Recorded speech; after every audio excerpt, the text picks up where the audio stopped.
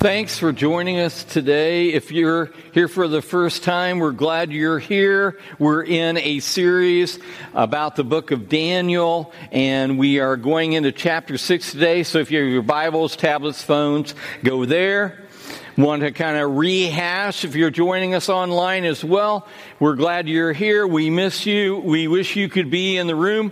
Balcony, welcome back. Balcony, welcome back. Some of you weren't here last week because you didn't have power and you went for power for 5 days, 6 days, 7 days, and maybe some of you are still waiting for power. Raise your hand if you're still waiting for power.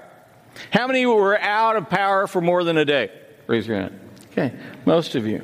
So welcome back. We're glad you're here. If you're online and you're watching from Canada or Florida or from wherever, we had this straight wind event that we've never seen anything like it in our lifetime that took out the power grid all over the place in the Wabash Valley and around central Indiana and central Illinois. And so we're in recovery. Praise God. Amen. Yeah, little cheer. That was a golf clap. All right. Want to refresh your mind. In the book of Daniel, we meet Daniel. He's a teenager. In chapter 1, it's all about chapter 1, Babylon having an influence on Daniel. Chapter 2 was about Daniel having an influence on Babylon and not only interpreting Nebuchadnezzar's dream, but also telling Nebuchadnezzar what his dream was. Daniel 3, we looked at Shadrach, Meshach, and Abednego would not bow down to that 90-foot idol that was 9 feet wide, and God was present in the fire, as Dan referred to about it this morning already. Daniel 4 and 5 was about pride and about Nebuchadnezzar's pride and what occurred there, that he was like an ox out in the field. His paranoia and his ego took him to that point, and then we see the fall of Babylon with King Belshazzar. And we've got to realize, as we read the book of Daniel, we saw Daniel in his teenage years, in his late 20s, in his 30s to 40s. Last week was in his 70s. And this week we're going to look at Daniel, who was about 80. And at the same time, we've got to remember that the first part of Daniel was written in Hebrew until about chapter 2, verse 3, and then it went to Aramaic. And so Daniel 6 is the last chapter that was written in Aramaic. And if you are a prophecy junkie, I've got something in store for you.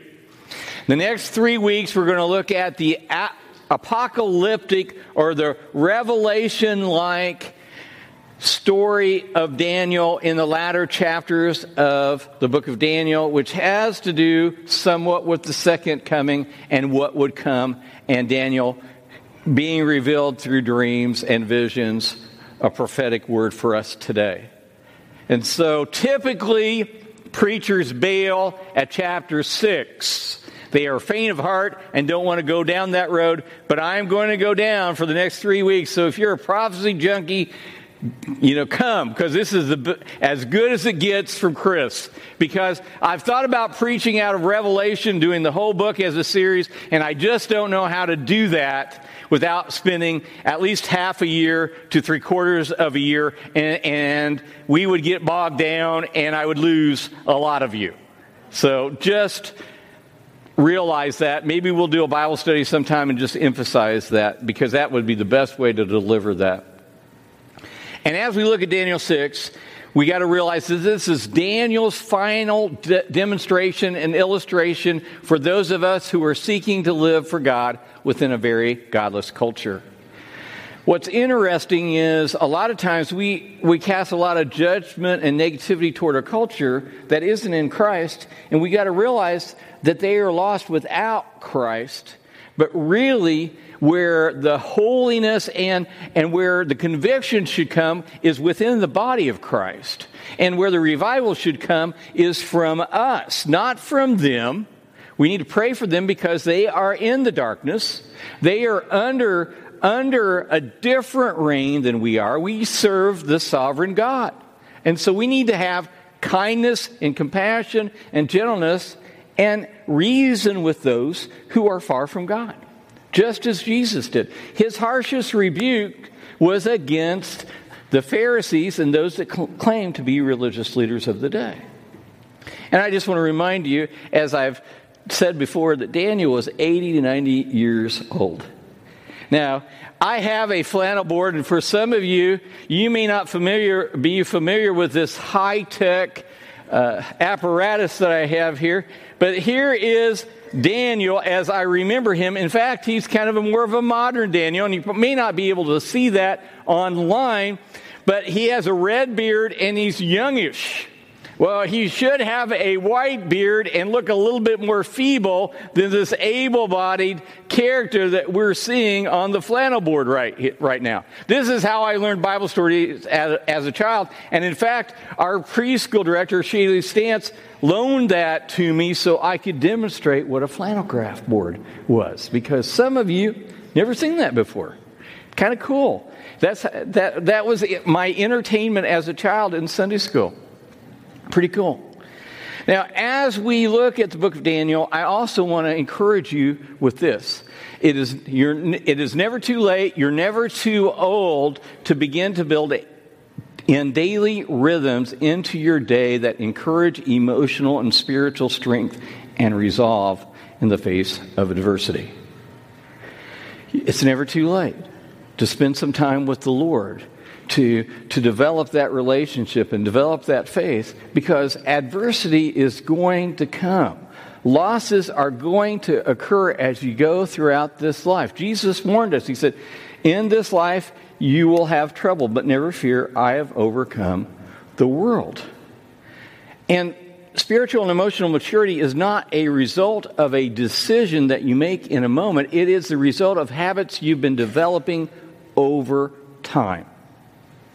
It's day by day developing your relationship and growing stronger in your faith. Because it just won't show up all at once. In those moments of desperation, you need to have it backed up. And so the question then becomes, how do you build character that can handle adversity? How do you do that? Now, Daniel's fascinating to me. Just fascinating. If you think about the guy, he served King Nebuchadnezzar. He served probably King Nebuchadnezzar, which is Nebuchadnezzar's son. And I say that quickly because I'm not quite sure how to pronounce it, but I say it with confidence, just so you know. And then he served Belshazzar, and then the kingdom fell, like we saw last week, to the Medes and the Persians. They snuck under the moat in Babylon, and Belshazzar died, and now we see a new king, which may not have been the king that actually took over Babylon, but was the king in chapter 6. And if you notice, if you read the first few verses, that there were 120 satraps, which were kind of like governors of regions, and then there were 3 important cabinet members that were governors over the country, and then there was King Darius. Now, in verse 3 of Daniel 6, notice what it says. Then this Daniel became distinguished above all the other high officials and satraps because an excellent spirit was in him. Wow. What kind of spirit was that? It was the Spirit of God, right? Nod your heads. It was the Spirit of God. And the king planned to set him over the whole kingdom. Now, he wasn't going to be third in the kingdom. He was going to be number 1, just second to the king. Now, if you're familiar with the Old Testament, Joseph was that guy. Remember, who was Pharaoh's right-hand man? It was Joseph. Go figure. Now, when I meet an older, wizened, seasoned person over the age of 65 that is joyful, thoughtful, teachable, humble, and encouraging, I know 2 things. First of all, I want to be like them. I know that. And number 2, they've put in the hard work. This doesn't occur overnight, this kind, patient, humble, fruit of the Spirit bearing character of integrity person Doesn't happen overnight. They've done the work in their 20s and their 30s and their 40s and their 50s and in their 60s. This has been a pattern of behavior. They've chosen to be positive over negative. They've weathered some storms. They have put in the hard work. And we have some people like that around here, and I just love them. Mitch Chalos, we called him back into the administrator role. He said, Chris, I don't want to do that. I am retired. And I said, hey, I'm preaching through the book of Daniel. Daniel was in his 80s. Are you in your 80s yet? Well, I like to wear my pajama pants in the morning. And I made a concession. I said, you can wear your pajama pants to work, Mitch, if you want to. Larry Gurton, CJ, and the kids were going to, was it CIY or was it CIY? Bus broke down. Go figure. If you're a youth pastor, buses break down. In fact, we had somebody on Facebook say, hey, that's just a youth group trip, the bus breaking down. Well, it broke down out at the highway, and Larry Gurton got called. And Larry's in his 80s. I hope he doesn't mind me saying that. But he's in his 80s, and he went out and he fixed the bus. And God provided the part and the people and the wherewithal, but he was willing to be used of God. And I hope that is characteristic of your life. What amazes me about Daniel is his leadership ability. It was extraordinary. He was 10 times greater at everything than everyone else. So he was set apart. But this creates a jealousy when somebody is way beyond everybody else, then political and drama occur because, hey, we want that position. But God gave it to Daniel. And so what occurs? Look at verse 4. Then the high officials and the satraps sought to find a ground for complaint against Daniel with regard to the kingdom. This is political intrigue. But they could find no ground for complaint or any fault because he was faithful and no error or fault was found in him.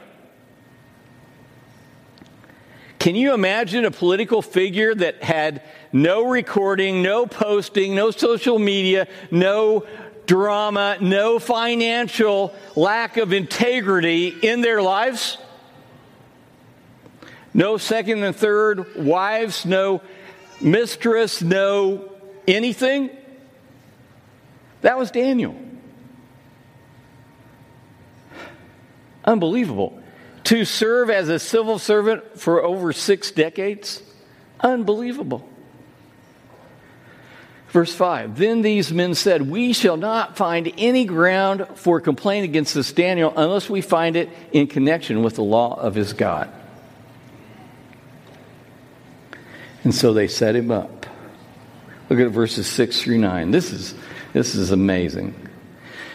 Then these high officials and satraps came by agreement to the king and said to him, O King Darius, live forever. All the high officials of the kingdom, the prefects, the satraps, the counselors, and the governors are agreed that the king should establish an ordinance and enforce an injunction that whoever makes petition to any god or man for 30 days except to you, O king, shall be cast into the den of lions. Now, O king, establish the injunctions and sign the document so that it cannot be changed according to the law of the Medes and the Persians, which cannot be revoked. Therefore, King Darius signed the document and injunction. Now, this was a brilliant trap. They had devised a way to get rid of Daniel. And it was going to cost him his life.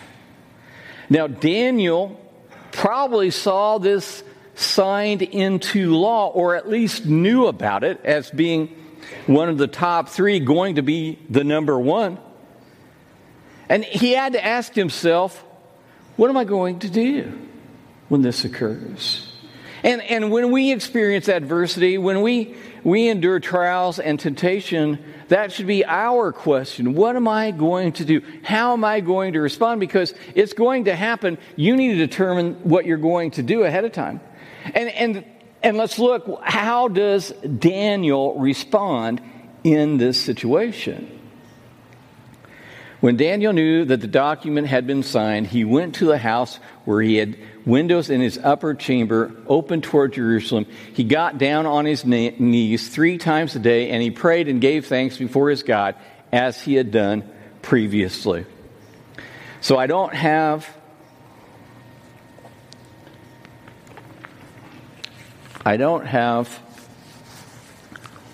here's Daniel praying. For you young people that never have had flannel graph before, I just want to have you have this experience and to know what it was like back in the dark ages. So he prayed. What? He didn't do anything differently. That was a pattern of behavior that was established before all of this. And what did he do? He marched right to his home. It was time to pray, so he prayed. That was what was going on in Daniel's mind. And he expressed his gratitude to God. Look at that passage. And he gave thanks to God. I don't know what he gave thanks for. Maybe for God blessing him through this exile. Now, someone came out of first service and said, you know, if you rip me from my home and take me to a far-off country, I'm probably going to be bitter for the rest of my life. Not Daniel. He knew the prophecy. Jeremiah said, you're going to be here for 70 years. In fact, Daniel knew that the exhalation, whatever you want to call it, that there was a possibility that he might be able to go back to Israel because that time of being exiled was almost over. Now the question and the application comes to this. How have you handled the greatest crises in your life? Were you like Daniel? Did you go before the Lord in faith? Were you grateful? When we sing that song where it talks about joy in the trial, I'm still learning that. I don't rejoice in those trials. In fact, I probably go to God and I say, God, do you know what you're doing? Hey, can't you let up on me a little bit? Can't you make this easier? But God's purpose is not fulfilled without trial. And you all are familiar with Google, and I like to ask questions to Google. And a lot of times Google will finish my question, autofill. And sometimes, like Siri, she autofills something that I don't want and gives me something that I don't want to hear. And so I turned Siri off this last week. I did. All my devices. Siri, you're gone. You're banished from my life. Because Siri interrupts at different times, and I don't really want to talk to Siri. She's not a real person. And artificial intelligence is not all that great yet, but it will be. But what's your autofill response to crisis? What do? Look at verses 11 through 15. Then these men came by agreement and found Daniel making petition and plea before his God. Then they came near and said before the king concerning the injunction. Now this is going before the most powerful person in the world at that time. They came near and said before the king concerning the injunction. And they were reminding him, O king, did you not sign an injunction that anyone who makes a petition to any god or any man within 30 days except to you, O king, shall be cast into the den of lions? Now Darius had to look at them and say, I'm not stupid. Yeah, I just signed that injunction. What's your point? Then the king answered and said, the thing stands fast according to the law of the Medes and the Persians, which cannot be revoked. Come on, guys. You're pretty smart. You know what I just signed. And then they answered, and here's where they spring the trap. Then they answered and said before the king, Daniel, who is one of the exiles from Judah, pays no attention to you, O king, or the injunction you have signed, but makes his petition 3 times a day. You remember the guy that you're going to promote to number 1? He's not one of us. He's a Jew from Judah, and he's an exile. So he's not worthy. But the king had a different heart. King Darius was different than Nebuchadnezzar and Belshazzar in this sense, that he loved Daniel. It's obvious. in this passage. Then the king, when he heard these words, was much distressed and set his mind to deliver Daniel, and he labored till the sun went down to rescue him. He did everything he could possibly, but he had signed it into law. And then these men came by agreement to the king and said to the king, "Know, O king, that it is a law of the Medes and the Persians that no injunction or ordinance that the king establishes can be changed." Again, like he's dense. I believe that he was resenting what they were saying to him, don't you? I mean, why would you repeat it so many times? He knew the law. And then the king commanded, and Daniel was brought and cast into the den of lions. And the king declared to Daniel, "May your God, whom you serve, continually deliver you." Here was the God who was the God, who was supposed to be the God who was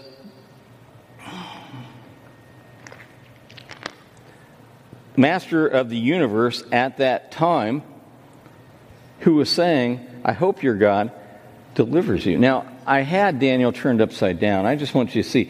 Now, these look like friendly lions, don't they? You got it?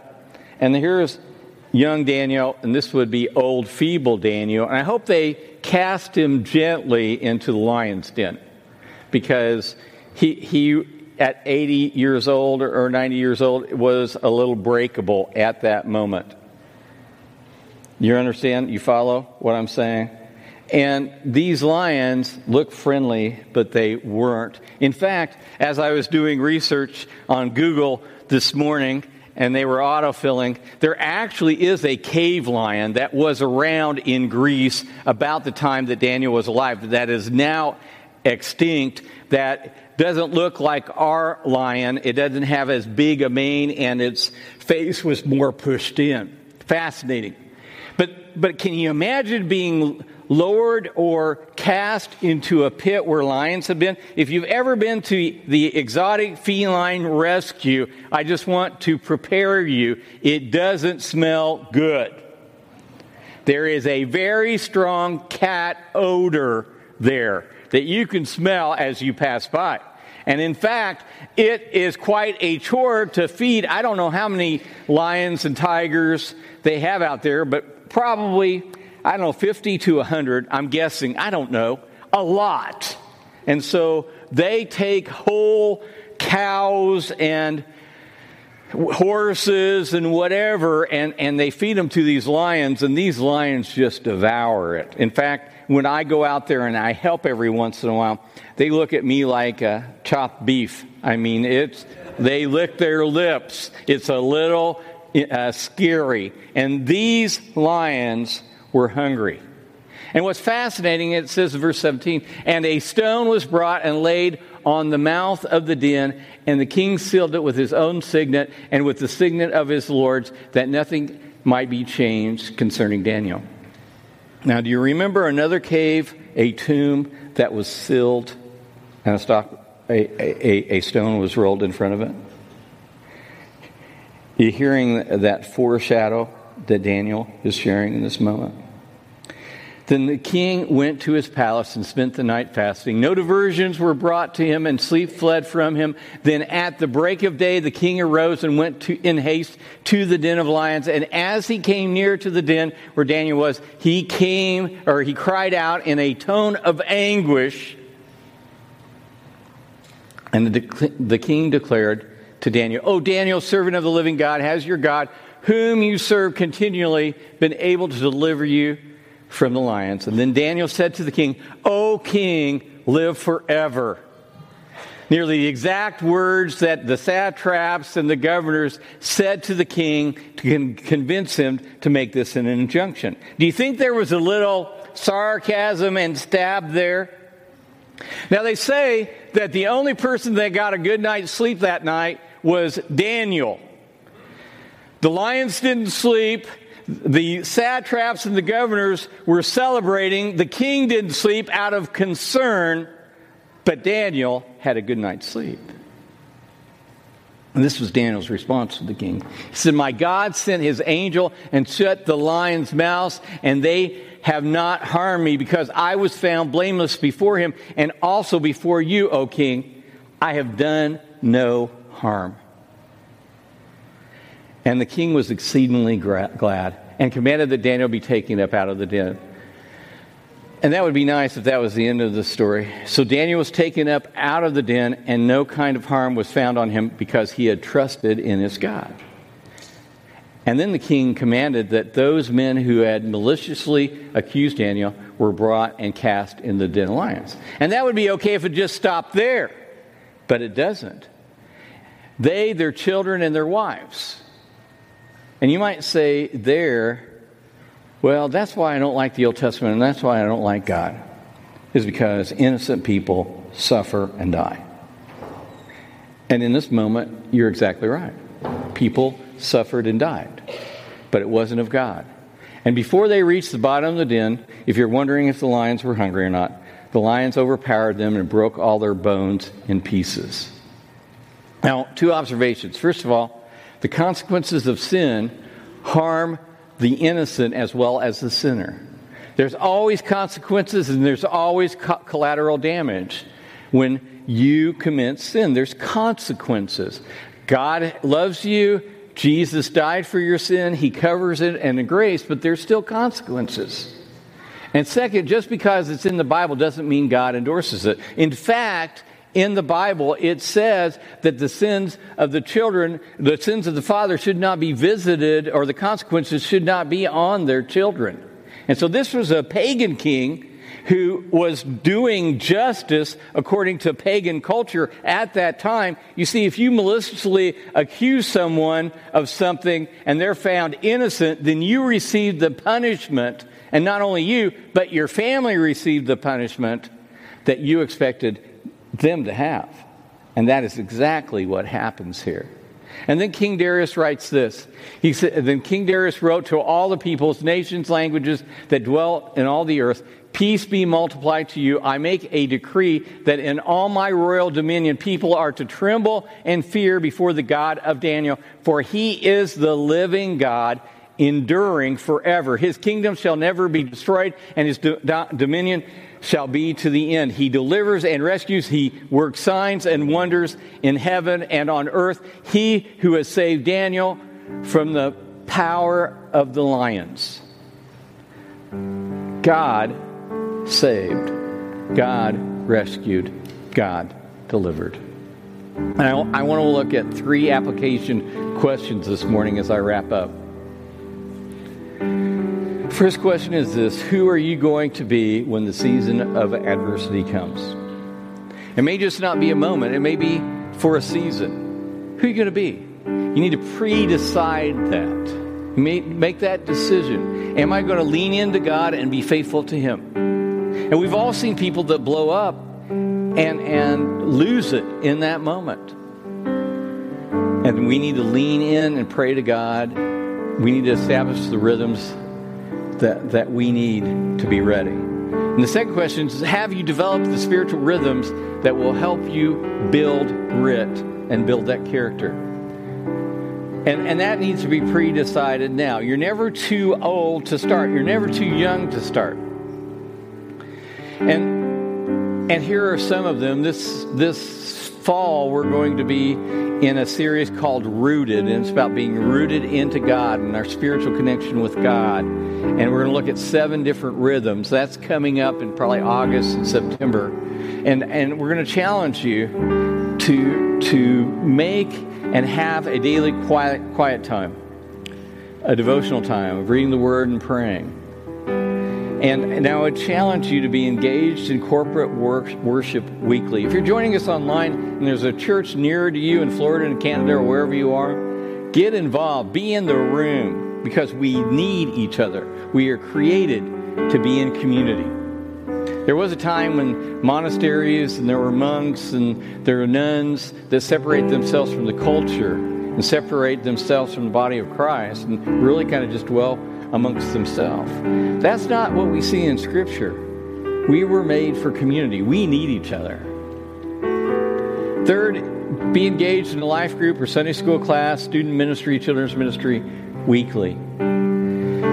You know, my heart goes out to kids that don't hear these stories and don't know about this God and don't know of what God has done, so that we can instill those characteristics of God into their lives, that they might know and be encouraged. If they don't get it here, they're not going to get it. And then serve others. If you're stale, if you're stagnant, if you're in the doldrums of Christianity, perhaps you've been taking too much in. Not that that's wrong, but you're not involved in a life of service. We need folks in every area of ministry. What God calls you to, whether it's inside or outside of the church, serve in some way. Because you'll find in that moment joy and direction and purpose in serving. And the third is last is this: are you determined and available to be used by God in every age and stage of your life? Daniel was. You say, well, he was serving a king, and Chris, you know, he had no choice. Well, I think he had a choice. He could have slacked off. He could have been lazy. He could have said, man, I'm too old. I'm too feeble. I just don't have the energy anymore. But he didn't. He kept on doing what he did to the very nth degree with that ability in serving and leadership. And right now, I just got to tell you, I think we as a church, not only at First Christian Church Brazil, but across the nation and around the world, there needs to be a next generation of leaders rise up in every area and every aspect of ministry. And we have leadership nominations for elders and deacons right now. But not only that, but to rise up in every industry and be a Daniel. To be 10 times better than anybody else, that they can glorify God in those positions and say, it's not me, it's God that gave me this ability, and I'm just doing what God has created me for. That's what we need. And I don't want you to miss this as I'm wrapping up today. It's, do you see Jesus in the book of Daniel? I do. Were there religious leaders and other leaders that were jealous of Jesus? Absolutely. Did they conspire against him, just like Daniel? Absolutely. Was he brought before a government official, the one that was in charge of the region, to be judged and executed? Absolutely. Jesus was executed on a cross. Daniel was thrown into a lion's den. Both had tombs that were sealed. Daniel came out alive. Jesus was dead for 3 days and came alive by the grace of God, resurrected to glorify God for the salvation of our souls, that we might have the Spirit of God inside of us. Isn't it interesting that in the Old Testament there's a foreshadow of what was to come even in the life of Daniel? This morning, God wants to do a work in your life. He wants to move in you, to use you for His will, for His kingdom, in His service, wherever you are, whatever you're doing. Would you please stand and pray with me? Eternal God and Father, we are grateful. We're grateful we're not in the lion's den, that we're not under persecution like Daniel, that hopefully no one is conspiring against us, but that, Father, that you are doing a work in our lives and that you're calling us to your service. And Father, for those that are struggling even with the idea of belief and knowing who Jesus is, may they be moved by your Spirit, transformed by your Spirit, brought to their senses that they might know Jesus Christ as Lord and Savior. And for us, Father, who are walking in faith, that are trying to cooperate with your Spirit to be transformed. And Father, sometimes we struggle. Sometimes we don't do what we should. Just help us to realize the grace that you have for us as well. And Father, that your work isn't finished in our lives, but there's a hope that we can have in you, that you are doing your work in us. And you are on schedule, even if we aren't. And Father, may we be faithful at every age and every stage of our lives, that we can give you glory. And Father, we pray this all in Jesus' name. Amen. Amen.